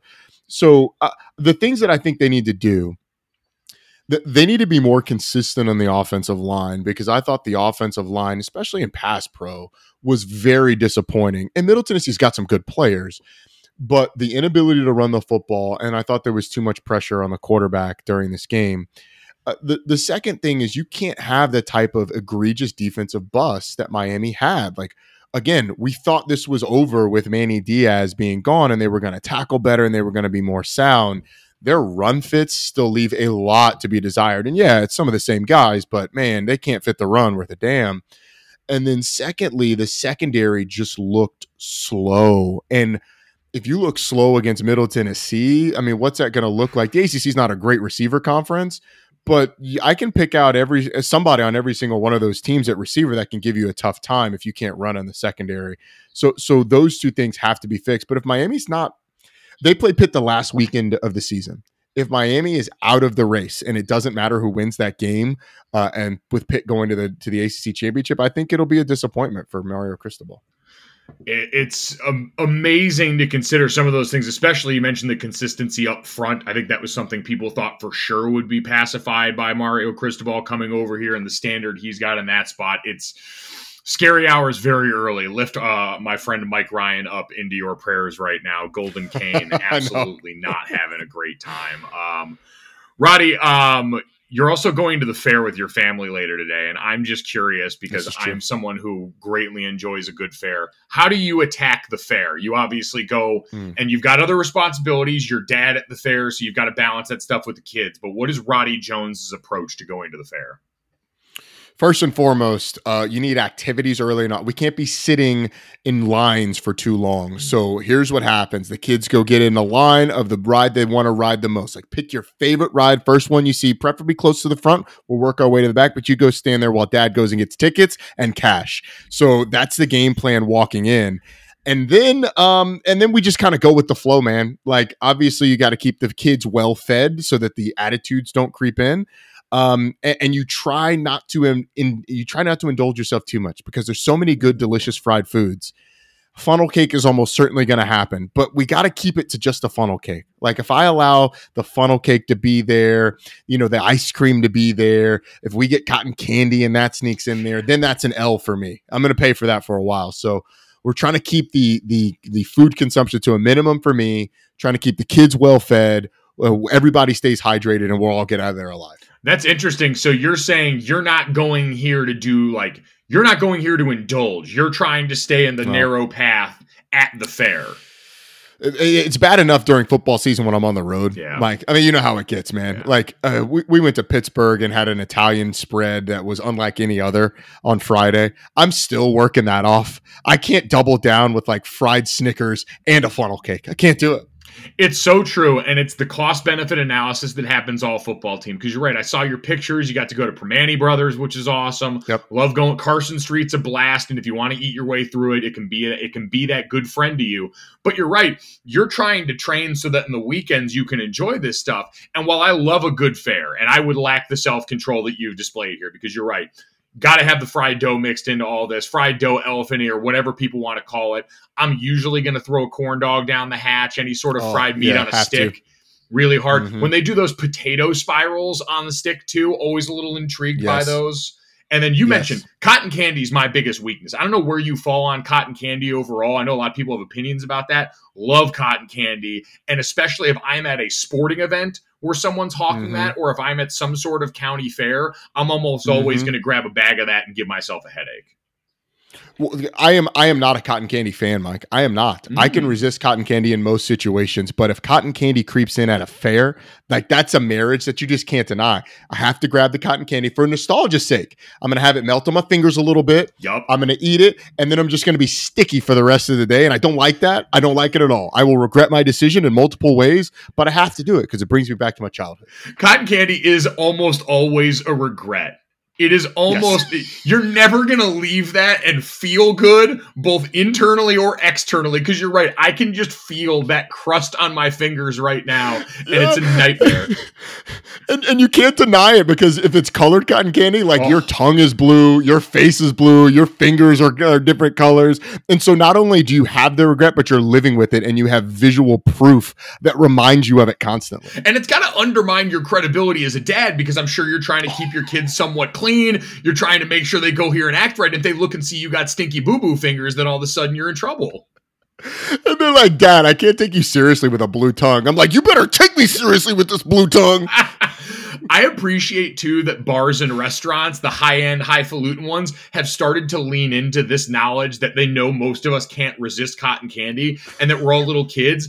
And so you'll see them do the real artsy drinks where they'll melt a bunch of cotton candy into it after, or they'll light some of it on fire, which feels really hazardous. But either way, they know cotton candy really does have a strange hold on us the more I talk about this. Wow. It does. I hadn't thought about the drinks. I thought, the novelty of it. Not only has it crept into like obviously the sporting events and the places where it belongs, but also on high end cocktails. I had forgotten about that. I don't typically order my cocktails coming with cotton candy, but I'll have to keep an eye on that. Yeah, I think that's more for the folks that are going to find themselves trying to influence behavior on Instagram. I don't know, Roddy, if you consider yourself an Instagram influencer at this point. The food pictures from last week influenced me online, so you did a good job with that. The very least. I'm just trying to influence people for princess birthday parties and maybe the occasional hot take. Not so hot take. I don't have hot takes, but the occasional football take. But that's about the extent of my influence. Princess birthday parties and football takes. You can get them all anytime you tap into Roddy Jones. Roddy, we appreciate the time, man. Best of luck at the fair. I hope you can avoid sticky fingers. Appreciate it, brother. We'll try. The thrill and excitement of March Mania is here, and DraftKings Sportsbook, one of America's top-rated sportsbook apps, is giving new customers a shot to turn $5 into $150 instantly in bonus bets with any college basketball bet. That means as we lurch towards March Madness, you can try and figure out who's going to win this whole thing. On the men's side, teams like UConn, Houston, and Purdue. On the women's side, South Carolina, Stanford, the Lady Irish, and Notre Dame, or maybe Caitlin Clark's Iowa Hawkeyes finally get over the hump. Make the decision for yourself and head over and download the DraftKings Sportsbook app and use code GOJO when you do. New customers can bet $5 and get $150 instantly in bonus bets. Only at DraftKings Sportsbook with code GOJO. The crown is yours. Gambling problem? Call 1-800-GAMBLER, or in West Virginia, visit www.1800gambler.net. In New York, call 877-8-HOPE-NY or text HOPE-NY. That's 467-369. In Connecticut, help is available for problem gambling. Call 888-789-7777 or visit ccpg.org. Please play responsibly. On behalf of Boot Hill Casino and Resort in Kansas, 21 plus, age varies by jurisdiction, void in Ontario. Bonus bets expire 168 hours after issuance. See dkng.com/bball for eligibility and deposit restrictions, terms, and responsible gaming resources. All right, Tuesday around here means we give you the top 5 and bottom 5 things from the NFL weekend that was. It can be really anything. This is a loose top 5 list. You'll get the top 5 teams in the NFL from me and Dad later on in the week. But Brandon, this week you were in the penthouse. You got the top 5. I have the bottom 5, and we tried some listener feedback last time and alternated 5, 4, 3, 2, 1. Each of us going top 5 to bottom 5. Figure we try it again around here. So I'll give you first crack at it, Brandon. Start off the top 5 things from NFL Week 3. What do you got?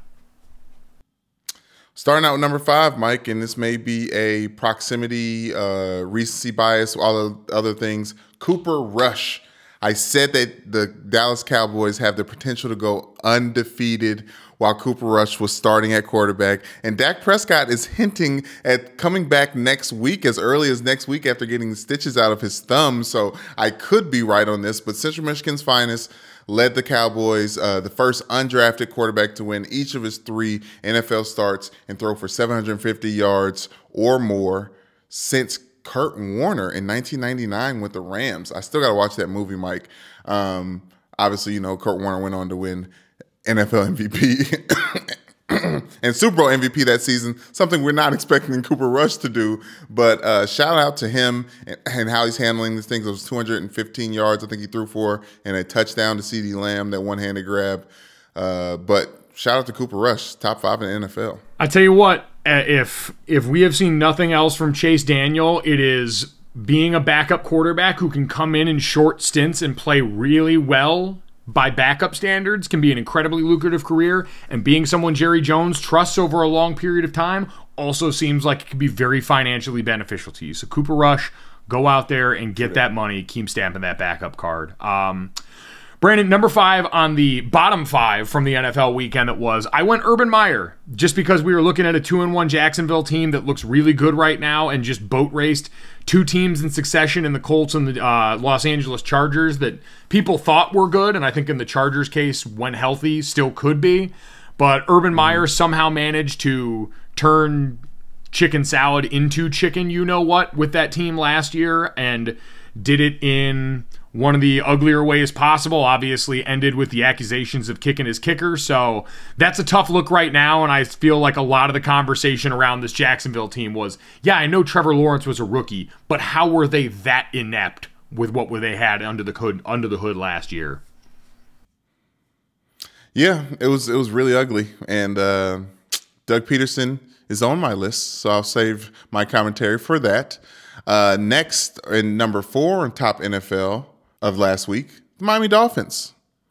Scorching hot, white hot, if you will, like their Miami Heat, and obviously all the good things that are going on with Tua. It's confirmed that it was a back issue. That's why he was wobbly. Everything's on the up and up, and I do believe Mike McDaniel, because I think he's too much of a nerdy, safe guy to really break the rules like that, especially earlier on. I feel like, he would have rolled it out with Teddy Bridgewater if he would have had to. But the reason they're at number 4 for me, Mike, is not that big win over the Bills, surprisingly enough. It's them opening up their practice facilities to the Tampa Bay Buccaneers in preparation for Hurricane Ian.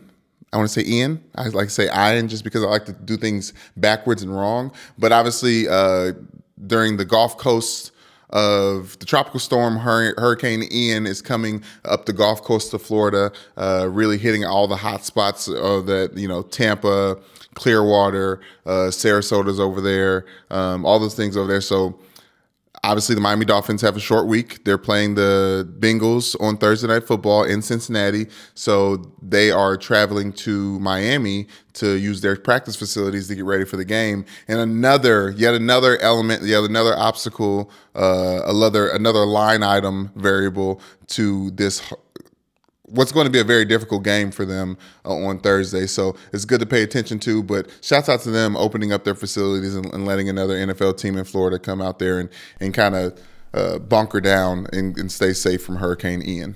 Yep, hopefully, and everyone else down there, obviously, stay safe. That's always scary stuff. I know a lot of people down in that area are used to having to get ready for these kind of events, but still doesn't make it any less perilous once it finally shows up. So everyone stay safe down there. Very classy move by the Dolphins. Brandon, number 4 on the bottom 5 from the NFL weekend, drones. 2 times this weekend in the world of football, once in college and once in the NFL, we saw drones flying over stadiums and having to stop gameplay. The first happened when the Washington Huskies were at their field playing Stanford, and play had to be suspended, and pictures actually came out of a drone hovering over the stadium for an extended amount of time. And then on Sunday, during the Seahawks game against the Falcons, the same thing happened in the fourth quarter of that game. Both teams were shown clearing the field as NFL officials tried to get a handle of what was going on. And for them, it's a player safety issue. You don't know, and they think of the most nefarious possibilities with drones. Federal Aviation Administration has strict laws against flying drones in or around stadiums with 30,000 or more in capacity. And drone use is prohibited beginning 1 hour before and 1 hour after scheduled NFL, MLB, NCAA, or NASCAR events, with up to a $37,377 fine, which is way too pretty of a number for a fine to be handed out. That seems very odd that they would pick 37377, but Brandon, being drone weirdos, and we see plenty of people with drones out there, and we know especially in the Pacific Northwest, everyone's going to think of Amazon drones and Jeff Bezos just having a delivery robot gone rogue, but sort of just weirds me out, and it feels like there's probably some nerd that's trying to be a little bit edgy, saying, look, I'll fly my drone over the stadium, I don't give a shit, and I feel like the NFL's got the technology to eventually catch these people, so I hope they do. I don't see a problem with drones just yet, Mike. If they're carrying some C4 and want to drop it into the stadium, yeah, I think we need to look after them. But just getting a nice little aerial shot of a very cool game, a kickoff, or the flyover, different things like that, Mike. Like, what else do you have those drones for? Well, yeah, like I'd rather than how do being you stop over the possibility of of that happening without stopping it happening? Period. Like, I like drone use as far as game broadcast, Brandon. We saw the USFL make use of that in a way that was pretty cool, using them for the angles behind quarterbacks. It's one thing when you're those, but you can't just have random people with their... It'd be like having no stadium security in a stadium and just letting people operate however they wanted and hoping they were all... I am weary of drones. I know we should be weary of drones, but when it comes to the NFL, I'm not. I don't. Until a player gets shot by a drone, I think I'm okay with it. All right, go back to the top. Go back to the top 5 before you incriminate yourself on here. Run screaming away from this. I'm going to be a good teammate and save you from yourself. What's number 3 on your top 5? The cream in the middle of my NFL top 5 from week 3. is Jalen Hurts, Mike. Starting quarterback for the undefeated Philadelphia Eagles. Jalen Hurts has 1,083 yards, most ever by an Eagles quarterback in team history through the first 3 games of the season. I love this so much, but what I love even more than that is Nick Sirianni using social media to gas up the Eagles teammates that were going to play Carson Wentz. Did you see this story, Mike? No. Basically, I don't know if you've seen it on social media, but there's the Kobe clip that's floating around about the Redeem team when it was LeBron and D Wade and Chris Bosh and everybody was on that team, and they were in the Olympics, and they were about to play Spain. Spain was supposed to be the biggest team in the Olympics at that time, and Kobe said, "I know Paul Gasol is my teammate. I know it's my brother. I'm gonna run through his effing chest." Right? And then everybody's like, oh, LeBron, this is the documentary clip. It's like, oh, no, he ain't going to do that. And then he runs through his chest to let his teammates know and let everyone in Spain know and let Paul Gasol know that he wasn't playing, that he was going to come after the jugular for his former teammate because now they're not teammates. And the fact that Nick Sirianni used this, minute-long clip that was just floating around social media and used it as a teaching moment for the Eagles going up against Carson Wentz. I absolutely love it because we all live in the same crazy cycle of just clips and media floating around, and football coaches will football coach whatever they see and turn it into just like bulletin board material, which I just love. Loose lips, sink ships, all that type of things. It just feels very football-y, and I think Kobe for being a part of Philly's demise once again. Or not Philly's demise, it was Carson Wentz. I was tying Philly's demise to Carson Wentz, but Nick Sirianni seems like a uniquely Philly guy. We learn that more and more as he spends more time around that city. Very appropriate coach for the city that he is in. Number 3 on the bottom 5 for me, Brandon, the Chargers in injury hell. This team remains cursed. Mina Kimes said that the Chargers job looks great until you realize that it's like buying a house that someone was murdered in, and we have seen that show up already in this season. We have Justin Herbert dealing with fractured rib cartilage. We have all-pro center Corey Linsley dealing with a knee injury, what will hopefully get him back out there soon. But we got the news after this weekend. All-pro left tackle Rashawn Slater has a torn bicep and will be expected to miss the rest of the season, according to the NFL Network's Tom Pelissero. You've got Keenan Allen with a hamstring injury who's been missing time. Joey Bosa went down with a groin injury in this last game. And J.C. Jackson's still dealing with the complications from an ankle surgery. It's gone bad in a hurry around there, Brandon, and it makes me really sad because all I've ever wanted is to see a fully healthy Chargers team be able to go out and realize the hopes and dreams we had in the preseason for them. I'm with you, Mike, but I would say there's something about that game last week, and it may have been the fact that they were losing to the Jags at home, but it was the powder blue, Mike. I was like, there's a reason why I never consider them to be contenders, and it's their jerseys. Because the jerseys are too good. They're not menacing enough. They're the best jerseys in the NFL. Okay, they can be very like what was his name? Not Versace, the guy who was very Gucci Man. I think it was Versace who I'm talking about. Basically, you can have very flashy, great outfits, but it doesn't mean that they're functional. And I I hate to bring it down to the jersey because it's very dumb commentary, but I just don't believe until the Chargers change their jerseys, they're not going to win anything. It's not dumb commentary. You're just wrong because the jerseys are one of the best things about that team. But it's okay. You're allowed to be wrong about some things, and you're wrong about this one. What's number 2 on your top 5?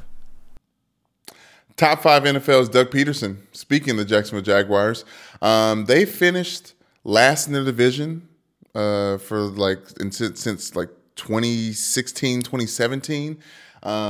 They haven't won more than 3 games in the last few seasons. Now they're 1 win away of doing that, led by Doug Peterson. And he's got Trevor Lawrence to finally look like the best quarterback of that crop that came out from 2021. Obviously, you guys remember that in the first round.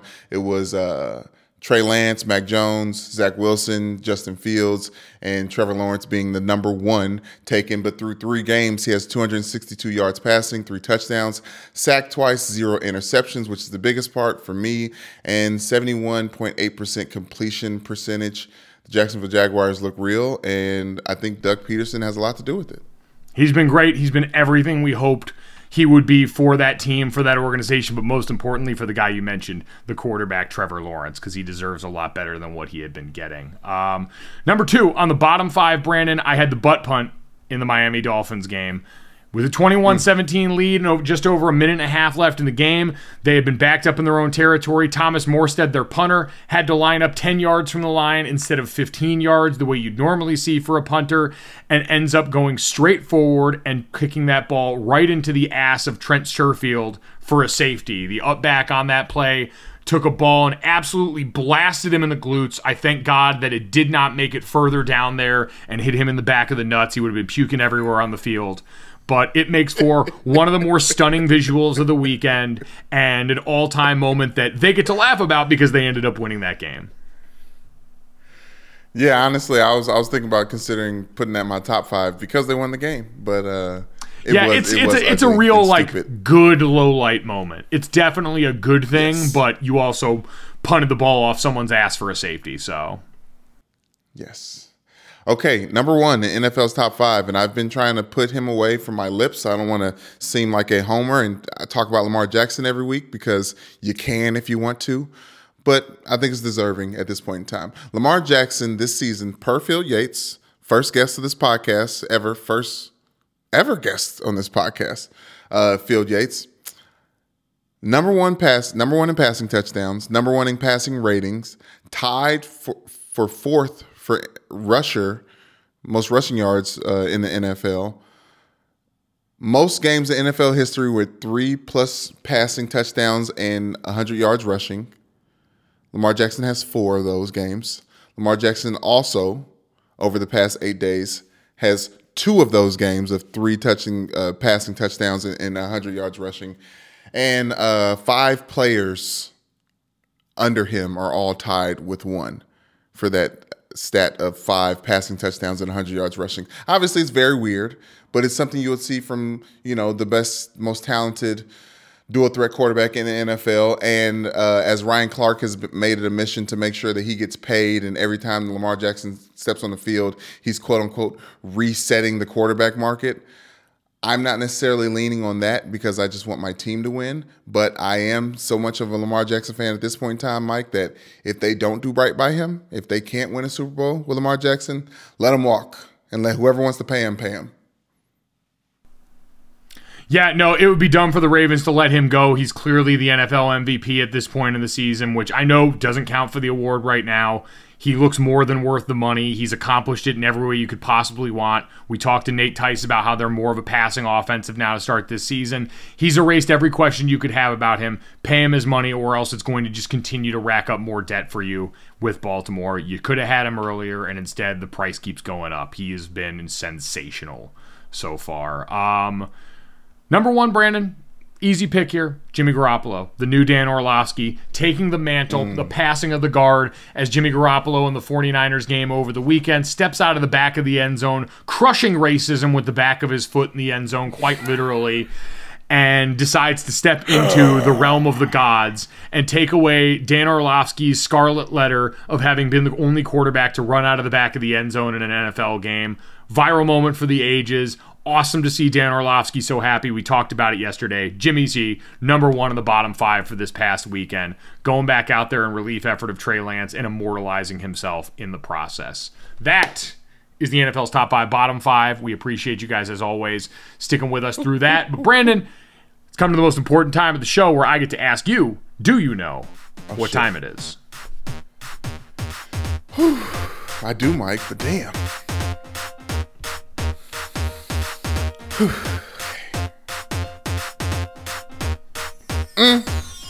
A little bit of Monica in my life. A little bit of Erica by my side. A little bit of Rita's all I need. A little bit of Tina's all I see. A little bit of Sandra in the sun. A little bit of Mary all night long. A little bit of Jessica, here I am. A little bit of this, that, and the third.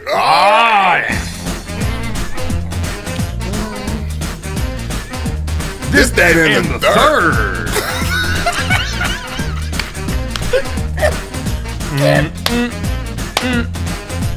Oh, if that don't hit you in the good parts, you're missing all your good parts. Download, subscribe, rate, review, leave us a 5-star rating and a review wherever you get your podcast, and tell Brandon how much you love Mumbo Number This, That, and the Third. And Brandon, let's get to This, That, and the Third, because this struck me right in the movie good parts yesterday on God's Internet. According to Anwar Richardson, who is a former NFL writer over at Yahoo and covers UT football, that is University of Texas, for OrangeBloods and Rivals.com, Bijan Robinson, the star running back for the Longhorns, said he's been walking around campus in the football facility carrying a football today because he doesn't want to fumble again. Said teammates tried to knock it out. Even a student on campus tried. He held on to it all day. Brandon, I am so happy that kids today are still watching the program. Straight out of the Omar Epps playbook, straight out of what's going on at ESU, clearly still resonating through history. Mike, I think you're leaning too much on the fact that you do know where things come from. I don't think this child, I don't think that Mr. Robinson here is thinking about the program more. He's thinking about, okay, how do I not fumble? What have I seen in the lexicon? Like, I think the program is so much part of life that he's just imitating life at this point in time. Listen, I'm just glad that he didn't use the part of that movie to go like lay in the middle of a highway or put his head through the glass window in the back of a car. That's definitely more positive. For Bijan Robinson, he's also not trying to fumble the bag. He's one of the college athletes who's really hit NIL in the mouth. He's got a Lamborghini deal. And so I'd be trying to do everything in my power to make sure that gravy train keeps rolling too. So if you haven't seen it already, Bijan, I'm sure longtime listener of this podcast, go check out the program. It's the greatest football movie ever made, and it'll continue to cement in your mind why you should carry this football around. Mm-hmm. Brandon, let's get to that. Continuing to stick in the realm of film and television, HBO Max put out their latest teaser trailer for a new series, The Last of Us, which is an adaptation of a really popular video game with multiple portions of that. One that I checked with a very good and a favorite of our close personal friend and friend of the podcast, Katie Nolan, who loves this game. Post-apocalyptic thriller that I will go running, screaming towards, Brandon. It's from the same people, some of the same people that made the Chernobyl miniseries on HBO. It's got a lot of those same themes, feels, and vibes to it, but a post-apocalyptic thriller that up there with movies about aliens and movies about giant fighting robots or monsters, I will always go see. I will give every part of the post-apocalyptic genre some of my time, and this one, based on what people have said about the video game and based on the track record of HBO, seems like it is going to be overwhelmingly worth it. I hear you, Mike. I think you've sold me on it just a little bit. What sells me even more, obviously, is post-apocalyptic. I like post-apocalyptic animation for some reason. I think that's kind of, you get a chance to get a little bit more crazier with that, a little bit more fun. But this Pedro Pascal guy who jumped on my radar, I think he was in Snowfall is where I first saw him in, and some other things. He just seems, it's like one of those actors that I'll watch whatever he is in. He is starring in this, yes. So I will be there. There we go. Whether it is Pedro Pascal, whether it is Craig Mazin, who is the co-creator and writer of Chernobyl, give it some of your time. Nick Offerman. I have a feeling it's going to be great. Nick Offerman's in it? Nick Offerman's in it. Oh, wow. Nick Offerman is in it. I didn't even notice him in the trailer, which shows a lot about my reading and listening comprehension. But yeah, even more so reason. Right. Nick Offerman, Parks and Rec's very own. Shout out, love, all the above. Brandon, let's get to the third, though. Maybe the biggest story in the world yesterday. Whew. And I say in the world because it involves interplanetary defense. Wait a minute. Let me set you up. I don't want to close my eyes. I don't want to fall asleep because I'm missing you, baby. And I don't want to miss a thing. Harry, I love you. If anyone has seen the movie Armageddon, which if you haven't, get out and leave this podcast right now. Go watch that before you come back here and listen to any more of it. NASA and the people in the world of science finally decided to take that movie seriously and think about what to do in the case and in the threat of world annihilation by way of a meteor. And NASA and their double asteroid redirection test, or commonly known by the acronym DART, just yesterday went on and impacted an asteroid, Dimorphos, to demonstrate a viable mitigation technique for protecting the planet from an earthbound asteroid or comet. This, I guess it would be a satellite, spent 10 months flying in space directed by NASA before making contact with the meteor that they had picked out. It was smaller, it was orbiting another larger space rock, neither of which was going to affect Earth. But Brandon, this sumbitch made contact, and they had video and pictures going all the way to the point of impact, and then this room of nerds lost their minds. This had to be the Super Bowl, Christmas, and 4th of July wrapped up in one for these people. I can't imagine, Brandon, because you know at the end of a long football season, when you're finally done, and win, lose, or draw, fans are always wearing the loss for a long time. After the national championship, we got our asses whooped at Notre Dame. I can promise you I went and got so rip-roaring drunk at the party that they had set up for us because win or lose, we were still done with one of the hardest seasons I've been a part of, and we were going to blow off some steam. I can't imagine what 10 months of staring at a screen, praying that so many things out of your control go right in space, so you can go and show not the U.S., not North America, but the world, that if shit ever starts to hit the fan, we're going to have Harry Stamper and a bunch of oil drillers on standby to go drop a nuke on this thing. But in the meantime, we think we might be able to hit it with a bird and drop it out of the sky.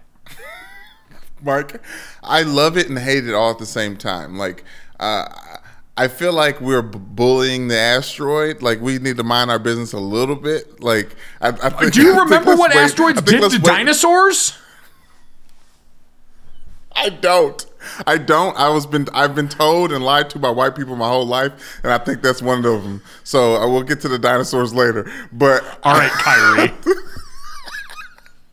But for this thing, to see all those people who worked at Best Buy so excited that they finally made impact on this asteroid, Mike, I really don't know what to think. I really don't know what to think about this. I'm excited that the nerds are excited because usually when the nerds are excited, my life is better. There's a little bit longevity to it. You know, with the technology nowadays, you never know what they can do, what they cook up. But yes, I'm glad the DART works. I'm worried about, Mike, if this is conspiracy theory, Brand. This may be tinfoil hat, Brandon, but I'm worried about maybe what if one of these other planets and one of these other galaxies just sees, you know, B36 or whatever the planet is called in their world, and is like, oh, let's see if we can shoot. Let's see if we could just, what do they call it? Redirect. Planetary defense. Like, what do you just? Let's see if we can move this shit real quick and blow it up. Mitigate. Yeah, it's to try and see if they can move it off of its course to make sure that it doesn't crash into our planet. Okay, so there could be a mitigating technique for Earth from one of these other planets, and I would hope that, you know, would leave us alone and just like maybe shoot Mars instead of us. So like I'm thinking about the other planets at the same time, Mike. You're thinking about the tempo that we've set for the rest of the galaxy or the universe on this front. Brandon, yeah. I think it's worth the risk. Again, we so very clearly scouted the target we were going to hit, knowing it was small, there was no life on it, there was nothing that we were going to do or harm. I feel like most other places that are capable of this probably going to be in the same boat. And honestly, it's not a conspiracy. My only thought process is, I'm glad that these NASA people have figured out a cool way to do this because we have Armageddon behind this and because we're launching something into something else that seems cool as a planetary defense system. I would like some people to take more seriously the thought of protecting the planet that we're on from us and from the things that we're doing down here. Man. It would be nice to have a planet to save and protect from the things that this is sort of like the calls coming from inside the house situation when it comes to what's affecting Earth.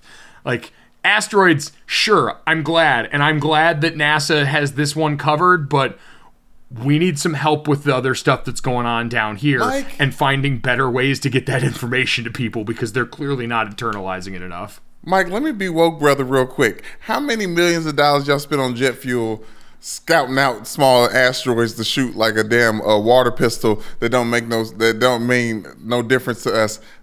Like Tom, I'm sorry, I almost said Tom Brady. Brett Favre already stealing from the poor in his own damn neighborhood. NASA, how about y'all? Florida needs y'all help. Spend some of them millions on some Lunchables and spread them out to the needy homes in Duval County. I'm with you, or Mike. figure out how to live on one of these other planets, because we may need that option sooner than deflecting an asteroid. That being said, I'm going to be really sad if the asteroid ever comes and we don't have Rockhound and the rest of the crew of like roughneck oil drillers going up there and getting to try and seal the fate of the universe. I would hope that NASA also has that program ready to go. I don't want to poke holes in this thing, Mike, but the fact that we went and pushed over a little kid with glasses holding his books and his binder and his Pokemon cards doesn't mean that we're ready for the actual Goliath meteor. Is that fair to say? Just because we shot the little thing doesn't mean we're prepared for the big one. It's like when people test things out on mice, though. You've got to start small and then figure out how to scale it. To your point, because you don't want to waste a ton of money trying to do this at a level that might actually be the one that we're working on here. Maybe they're trying to do right by that. Anyway, conspiracies aside, it was just really cool to watch and see. These nerds genuinely seem very excited. Scientists, engineers, all working towards the greater good in a way that seems to transcend some of the bullshit we deal with down here. So congrats. I hope you nerds are somewhere getting so drunk and photocopying pictures of your ass. I hope it looks like the movie Office Christmas Party where you're slinging from chandeliers and stuff. Just obviously, y'all get home safe and get started on the next project that's going to change the world, unlike the dumb shit that we do here. But they've earned a special night of nerd fun, wherever it comes from and however it looks. So, congratulations to them on that journey. Congratulations to you on the journey, not to the ends of space, but to the ends of this podcast. If you liked it, as always, we'd appreciate you downloading, subscribing, rating, and reviewing, turning on that automatic download thing to help us out with some of those numbers. Leave us a 5-star rating and a review, and then go check out the DraftKings YouTube channel. Subscribe to that and go look at our playlist, Gojo with Mike Golick Jr. under there, and throw us a bunch of those like buttons on there, because every bit of this helps. Thanks so much. We'll talk to you guys tomorrow.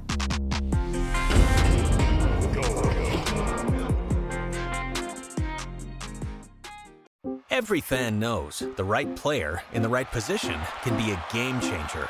Put LifeLock between your identity and identity thieves to monitor and alert you to threats you could miss. Plus, with a U.S.-based restoration specialist on your team, you won't have to face drained accounts, fraudulent loans, or other losses from identity theft alone. All backed by the LifeLock $1 Million Protection Package. Change the game on identity theft. Save up to 25% your first year at LifeLock.com/aware.